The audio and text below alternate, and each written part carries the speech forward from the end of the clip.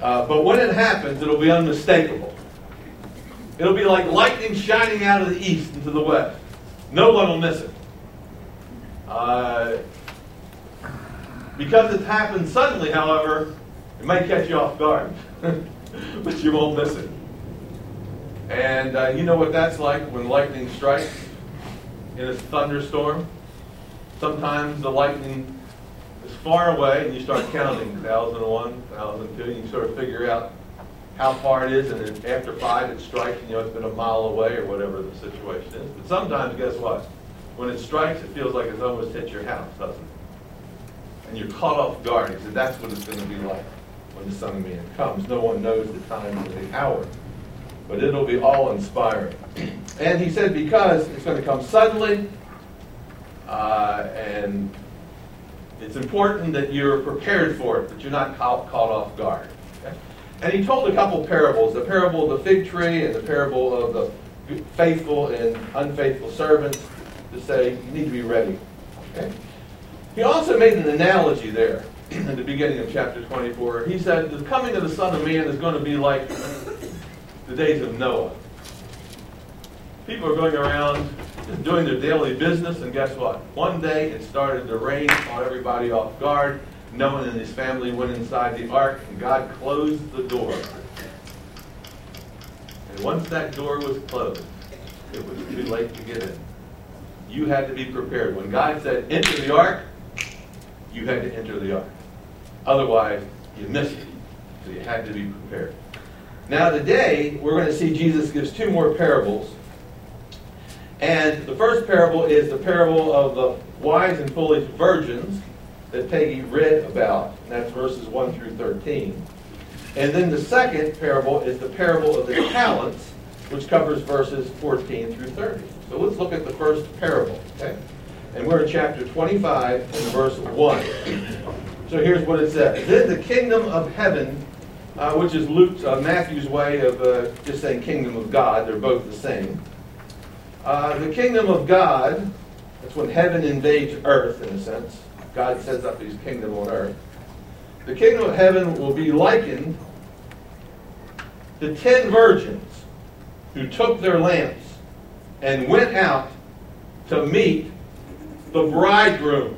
Now this is discussing a wedding party, a wedding procession. And the key figures here are the bridesmaids, and there are 10 of them. And so it says just 10 virgins. These would be young girls of marriageable age.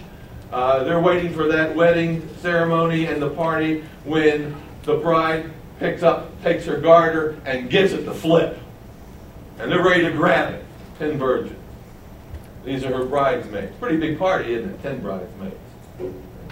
So we're dealing with a wedding party here, and in Bible times, weddings were very elaborate things, especially in wealthy families. There was first a betrothal period where the young man asked the woman to marry him, and she said yes, and they were betrothed. Sort of like our engagement, but it was legally binding. Once you said yes to each other, you were husband and wife legally. Not physically, but legally. And that betrothal period lasted 1 year. And it was just a time of preparation. And then there was one of the things you had to do, the young man had to negotiate with the girl's father. The father had to pay a dowry to the young man to get his daughter off his hands. Because up until that time, she was the father's responsibility. He had to take care of her, pay for her. And now he's going to give her to another young man to take care of, and he's going to have to negotiate and give the young man something to take the daughter off of his hands. And so they're negotiating. And then at the end of the year, the young man would come to the girl's house to claim his bride and take her back to his house, where the marriage would be consummated physically. And so that's the scene. The bridesmaids are waiting for the young man to come and claim his bride. They each will have a torch that's lighted with oil. They will march through the city. It's a very formal procession. They will go back to the bridegroom's house where his father and that family lives. The marriage will be physically consummated, and there'll be a big party that lasts for 7 days. So that's the scene. So these girls are all ready, waiting for the bridegroom to come and claim the bride. And while they do, there is a delay. And so we read what it says. Now 5 of them were wise, and 5 of them were foolish. Okay? So here we divide the 10 into 2 categories, the wise and the foolish. Very interesting, in that previous parable, in verse 45, 24-45, he talks about a faithful and wise servant. Do you see that? That was the last parable we looked at a week ago. A wise and faithful servant. Look at these girls in verse 2. 5 of them were wise, and 5 were foolish. Same categories. Only now we're talking to the parable being about servants, it's about bridesmaids. Okay? So, 5 of them were wise, 5 were foolish. We're given the reason. Verses 3 and 4. Those who were foolish took their lamps, their torches, and took no oil with them. As Peggy read into it, it meant extra oil. And we'll see that as we look at the context.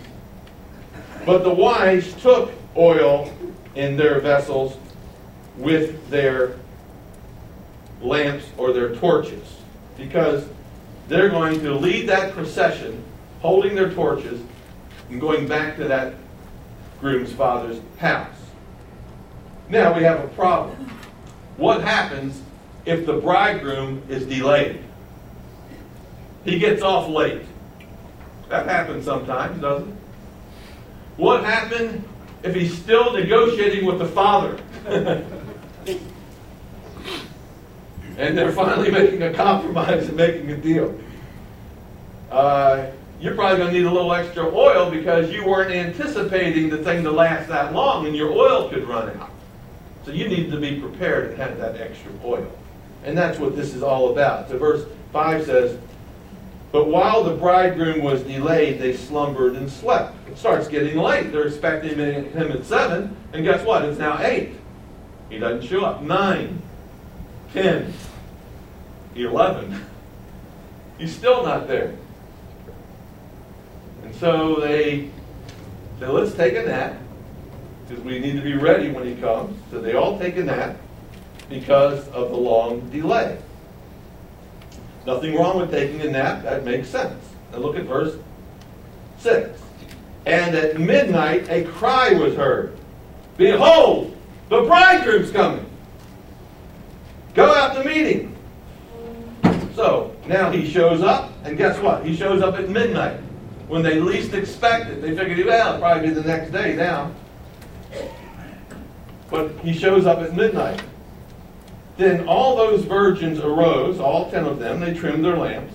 And the foolish one said to the wise, give us some of your oil, because our lamps are going out. We have enough to get about a block or 2, but we're going to run out of oil. Give us some of yours.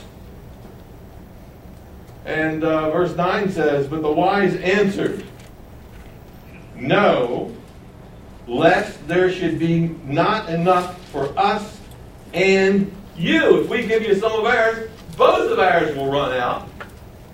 And we won't be able to fulfill our responsibilities of this ritual and lead the procession through the city. We won't be able to do our duty.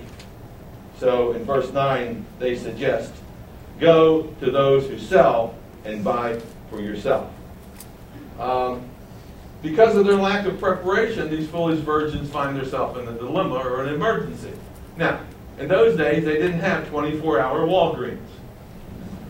Where are you going to find oil at midnight? You're going to have to scour around to find this oil. And so that's what they do. Because it doesn't say the bridegroom has arrived. It says the bridegroom is coming. So they figure maybe we can go out and get some before he arrives and we can get in on this procession. And so that's what the situation is. But this is no easy task, finding oil. So verse 10 says, while they went to buy, the bridegroom came. Notice it's while they went to buy, the bridegroom came. Those who were ready went in with him to the wedding. In other words, the procession continued. They went to the father's house.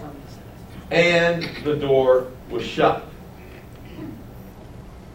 What happened with Noah's Ark? The door was shut. And when that door is shut, it's too late. Only those who got in. So verse 11 says, afterwards the other virgins came, also saying, Lord, open to us. In fact, they say, Lord, Lord, open to us. But he answered and said, assuredly, I say to you, I do not know you. Now, have you ever heard that before? You have. You've seen it. Look over at Matthew 7.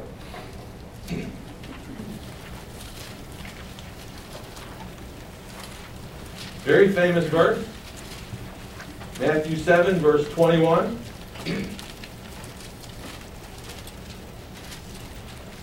And look what it says.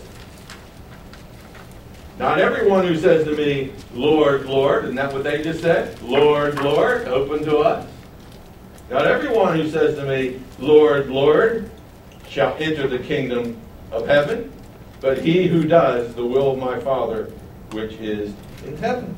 So when you go back and you look at verse 11, 25:11, it says, they said, Lord, Lord, open to us.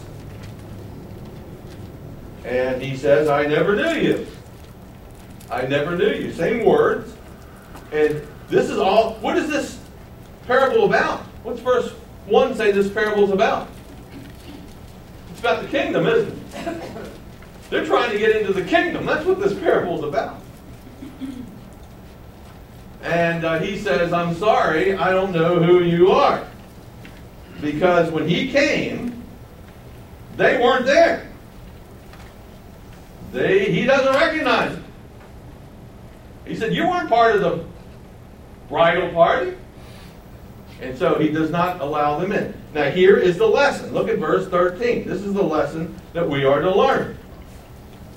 Watch therefore. Every parable has one lesson. And here's the one lesson that we're to get from this parable.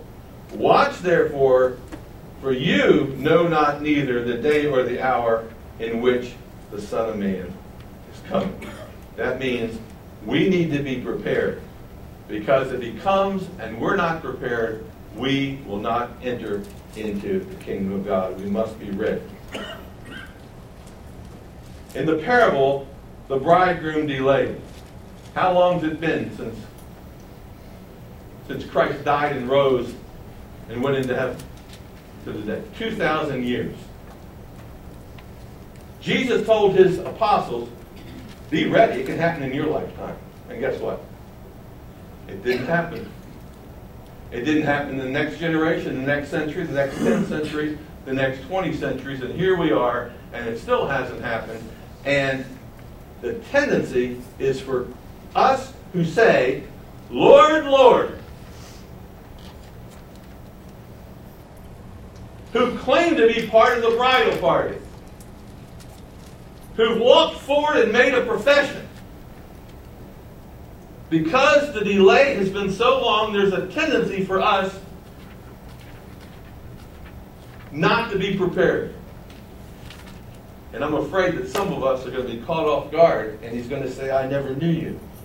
Notice that the kingdom of God is likened to a feast, a wedding party. And we're going to miss out on this messianic banquet. So that's the lesson that we need to learn. Now we come to parable number 2. It's the parable of the talents. In my opinion, it's a confusing parable because the word talent is used. And when you think of talent, guess what you think of? Talent. And it doesn't mean talent. So now we have a situation where probably the translators should have used another word because it confuses people in the 21st century. So here's the second parable. Look at verse 14. For the kingdom of heaven is like. Now here again, Most of the parables in the Bible are about the kingdom of God. Okay? Some aspect of it, and this is no different. The kingdom of heaven is like a man traveling to a far country. That's what Jesus has done. He has left. Okay? Who called his own servants, and he delivered his goods to them. So the implication is he has given them his goods, resources, and they are to be stewards of those goods in his absence. Okay? That's the story. In his absence, his servants are to be stewards of his, what's called here, his goods or his resources. Look at verse 15. And to one he gave 5 talents. To another he gave 2. And to another 1. Now, the talent in Bible times was a measure of weight. Okay? A measure of weight. When it applied to coinage, it would be like 1 ounce of gold. 1 ounce gold coin. Or it could have been 16 ounces of a gold bar. It's a weight. And it has value. Okay? So what he's done is he's given, we can, for just for simplicity purposes, we can say he gave one 5 ounces of gold. They may have given him 50, I don't know. But we'll just say for simplicity's sake, we'll call it gold coinage. He gave 5 pieces of gold. So that would be equivalent to today $1,300 an ounce times 5. You know, what are you dealing with? I don't know, a lot. Okay, so we're dealing with, let's say $15,000 or $20,000. Okay. He gave 2 to the second guy, 2 ounces of gold, $2,600. Okay, and he gave the last guy 1. So they all have something of worth. Okay, that's what a talent is. And probably he gave a lot more than that. It wouldn't just be equivalent to our gold. It'd be something very valuable. Okay. So there's what he says. He gave 1 5, verse 15, 1 2, another 1. Now watch this next statement. To each according to his ability. And immediately he went on his journey. He gives each one what he thinks they can handle.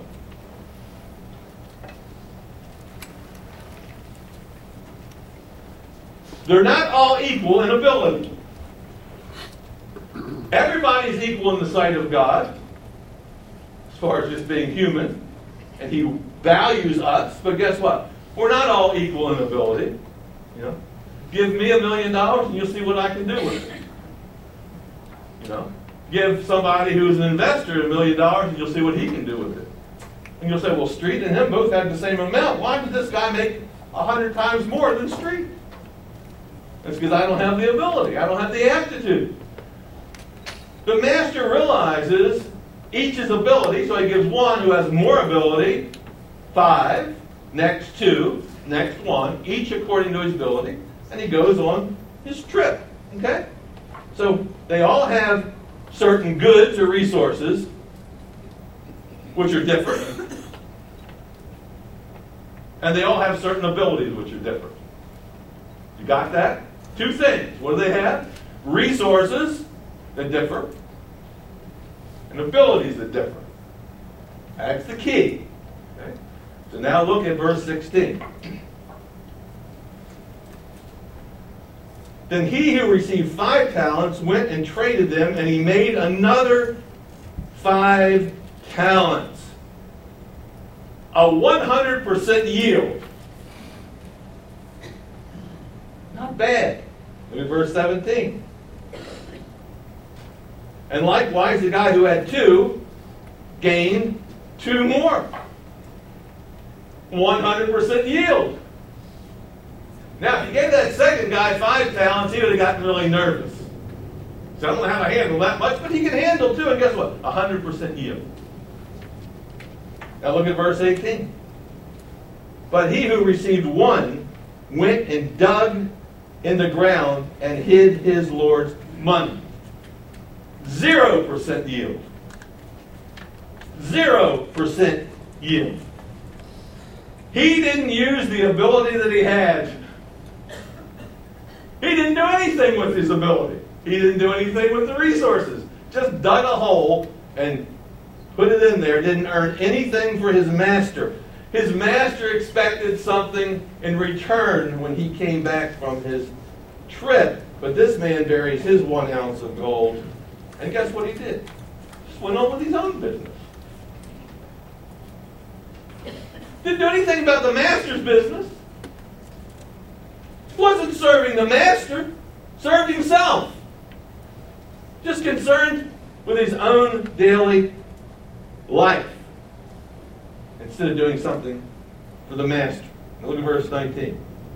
After a long time. That sounds like a delay, doesn't it? After a long time.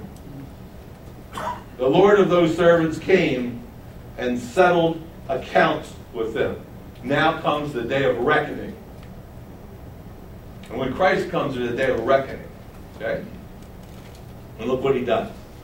So, he who had received 5 talents, verse 20, came and brought another 5 talents, saying, Lord, you delivered to me 5 talents. Look, I have gained 5 more talents besides them. Well, that is great. Look what happens. Verse 21, his Lord said, well done, good and faithful servant. You were faithful over a few things. Meaning during my absence. I will make you a ruler over many things. Enter into the joy of your Lord. Now remember, this is about the kingdom in verse 14. And the entering would be entering into the kingdom where he's going to experience all the rewards and benefits of that kingdom. Okay. Now look at verse 22. He also who had received 2 talents came and said, Lord, you delivered to me 2 talents. Look, I've gained 2 more talents besides them. Here's the response. The Lord said, well done, good and faithful servant. You've been faithful over a few things. I will make you a ruler over many. Enter. Key word in all these parables, enter into the joy of your Lord. And we see again another reward. Now look at verse 24. Then he who received 1 talent came and said, and I love this, just immediately start making excuses. Just starts immediately making excuses. First words out of his mouth. Lord, I knew you to be a hard man, reaping where you have not sown, and gathering where you have not scattered seed. See? Now this isn't true.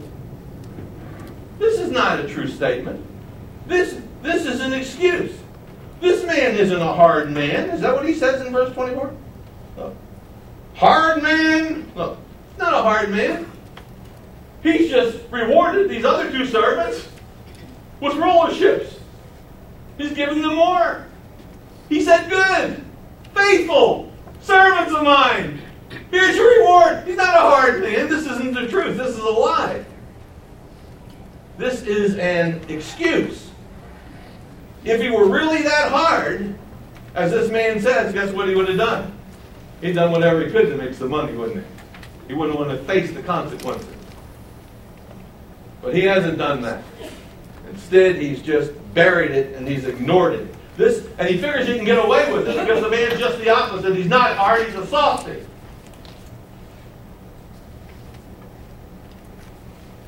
So he figured I could just bury it and somehow the master's a pushover. He'll forgive. He'll forget. That's okay. A lot of us have an idea that God's like that. And then he says in verse 25, and I was afraid, and I went and hid your talent in the ground. Look. There. You have what's yours. Take it back. Take back the 1 ounce. So, the truth of the matter is he just decided not to serve his Lord in his absence, and he decided to serve himself. Just dig the hole, throw it, forget about it. Do what I want to do every day between 9 and 5. So, the man is really just lazy. And the man is selfish. And we see this in verse 26. But the Lord answered and said to him, you wicked and lazy servant. You no good bum. It's a nice way that's how I would say it. And he plays on the man's own words, basically. He says this. You knew that I reap where I have not sown. In other words, if that's your contention. And gather where I have not scattered. So if that's the case, if that's your theory, look what you should have done. You ought to have deposited my money with the bankers, and at my coming, I would have received back my own, and with interest. That's what you could have done at the least. You have to do that, at least that much, to still be a servant serving me in my absence. At least put it in a 1% account and get me $1.01. One of those types of things. So look at the result, verse 28. Therefore, take the talent from him, give it to him who has 10 talents. For to everyone who has more will be given. That means those who do more in service in my absence will be given, and he will have abundance. But from him who does not have, even what he has will be taken away from him. Wow. Now, notice 28 is what you're to do. Therefore, take the talent from him. Okay. Here's the reason. Verse 29. 4. Because he's done nothing. Take what he even has and just get rid of it and give it to somebody else. Now look at verse 30. And cast the unprofitable servant into outer darkness where there is weeping and gnashing of teeth. Now, here's the tragedy. 3 servants given resources according to their ability. 2 of them use their ability and are rewarded handsomely. 1 does not use his ability or the resources during his master's absence, and he is punished. Could all 3 have received rewards? Yes. But only 2 received rewards. Now what's the lesson for us? And it becomes obvious, if you think about it, God has given each one of us resources. Everyone in this room has been given some sort of resources. And he's given us a job to do.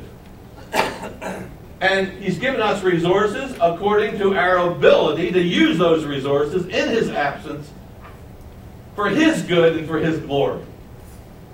He doesn't expect a person like me that has a level 1 ability to do what a person with a level 10 ability can do. But you know what he wants me to do? Do what I can do with level 1 ability. Just reach my potential. So he gives us resources and he gives us a job to do, and he endows us with certain abilities to do those jobs. So the question is, are we living up to our potential and using the resources that God has given us while he is absent? Because one day there's a reckoning. See? And for example, I know that everyone's not a great soul winner. We all don't have that ability. I think it's foolish when you start putting a guilt trip on people. I've been an evangelism professor for years. I know that some people have ability, some people don't have those abilities. I know we've all been given the gospel. That's the resource. And guess what we should do with the gospel? We should use it and share it with other people. And at least, listen, at least, we should see one person come to Christ in our lifetime. If you have a level 1 ability, you should see at least one person come to Christ in your lifetime. Look, if each one of us doesn't win at least one person in our lifetime, then the population of Christianity depletes the moment I die. I have to win one person in order just to replace me. So we all have that ability. So all of us have this gospel resource. We need to use it as we can. We all have money. Now, some people have been blessed by God and they're multimillionaires And when they fought back, when I was 16, to think that I would have, $20 million now, unthinkable. I don't even know how it happened. It just happened. And guess what? And he's given you this ability. And now you should be using that in God's absence for his glory. Some are poor as church mice, but guess what? They still should be using. Does that mean they shouldn't give a tithe, for example? Well, I know that, but you, Lord, here's the excuse. But Lord, I'm just sort of can't hardly pay off this and do that. That's just an excuse. See? So, we all have been given money and resources, and we should be doing something with it. Whether it's bringing a can of food, going to Costco and buying a can of food for a poor person. And you're going to see in chapter 25, when Christ has this great judgment, he's going to say, when I was hungry, did you feed me? He said, we didn't know that. He said, well, if you didn't do it to the least of these, with your resources, you haven't done it in the name. We're going to see that we need to be using our resources in some way for his glory. We've all been given influence. I have influence over students, and sometimes over my youngest son. My other two sons don't listen to me. But we have influence. Are we using it for the kingdom? Because one day we're going to give an account. Okay? And since we don't know the hour or the day when he's coming, when he's going to judge, and he's going to take other people into the kingdom, we need to be prepared in the meantime by working for the master. And the saddest day, I think, in history is going to be the day when we stand before the Lord and say, Lord, Lord, we walked forward, we did this, we did that, but since that time at the altar, since that day of baptism, I haven't used my ability one whit for your kingdom. It's all about getting my kids in college, about feeding my family, just about all these things, just centered on myself and my family. I haven't done anything for your kingdom. And when everyone else goes in and become rulers in the kingdom with Christ, some will be left out. All he asks us to do, he doesn't ask much. Just live up to our potential and serve him with the resources we have. So here's my challenge. I want each one of us this week to do something. I want you to go home, and I want you to think, what resources do you have that you could use for the Lord? And think of your abilities, and then based on the resources you have and your abilities, come up with a little plan what you're going to do in the next week. Not the next 20 years, that's too fantastic. Just what you're going to do in the next week with the resources that you have and the abilities you have to serve the kingdom. And if you do that, that is what the preparation is. That's what it means to be prepared. And then when he comes, he says, well done, thou good and faithful servant. Enter into the kingdom that was prepared for you before the foundation of the world. Amen. Next week we'll look at the end of chapter 25. Lord, we thank you for your word. Help each one of us to get an eternal perspective, a kingdom perspective on things. Help us to all realize that you have given us resources that we didn't have when we came into the world. As the Apostle James tells us, every good and perfect gift comes down from the Father of lights. Everything that we have, we've accumulated since our birth. And everything we have, we will leave behind at our death. Resources. Oh, Lord, help us to take these resources that are at our disposal and apply our ability to using them for your kingdom. Help us to come up with a plan for this next week. In Christ's name, amen.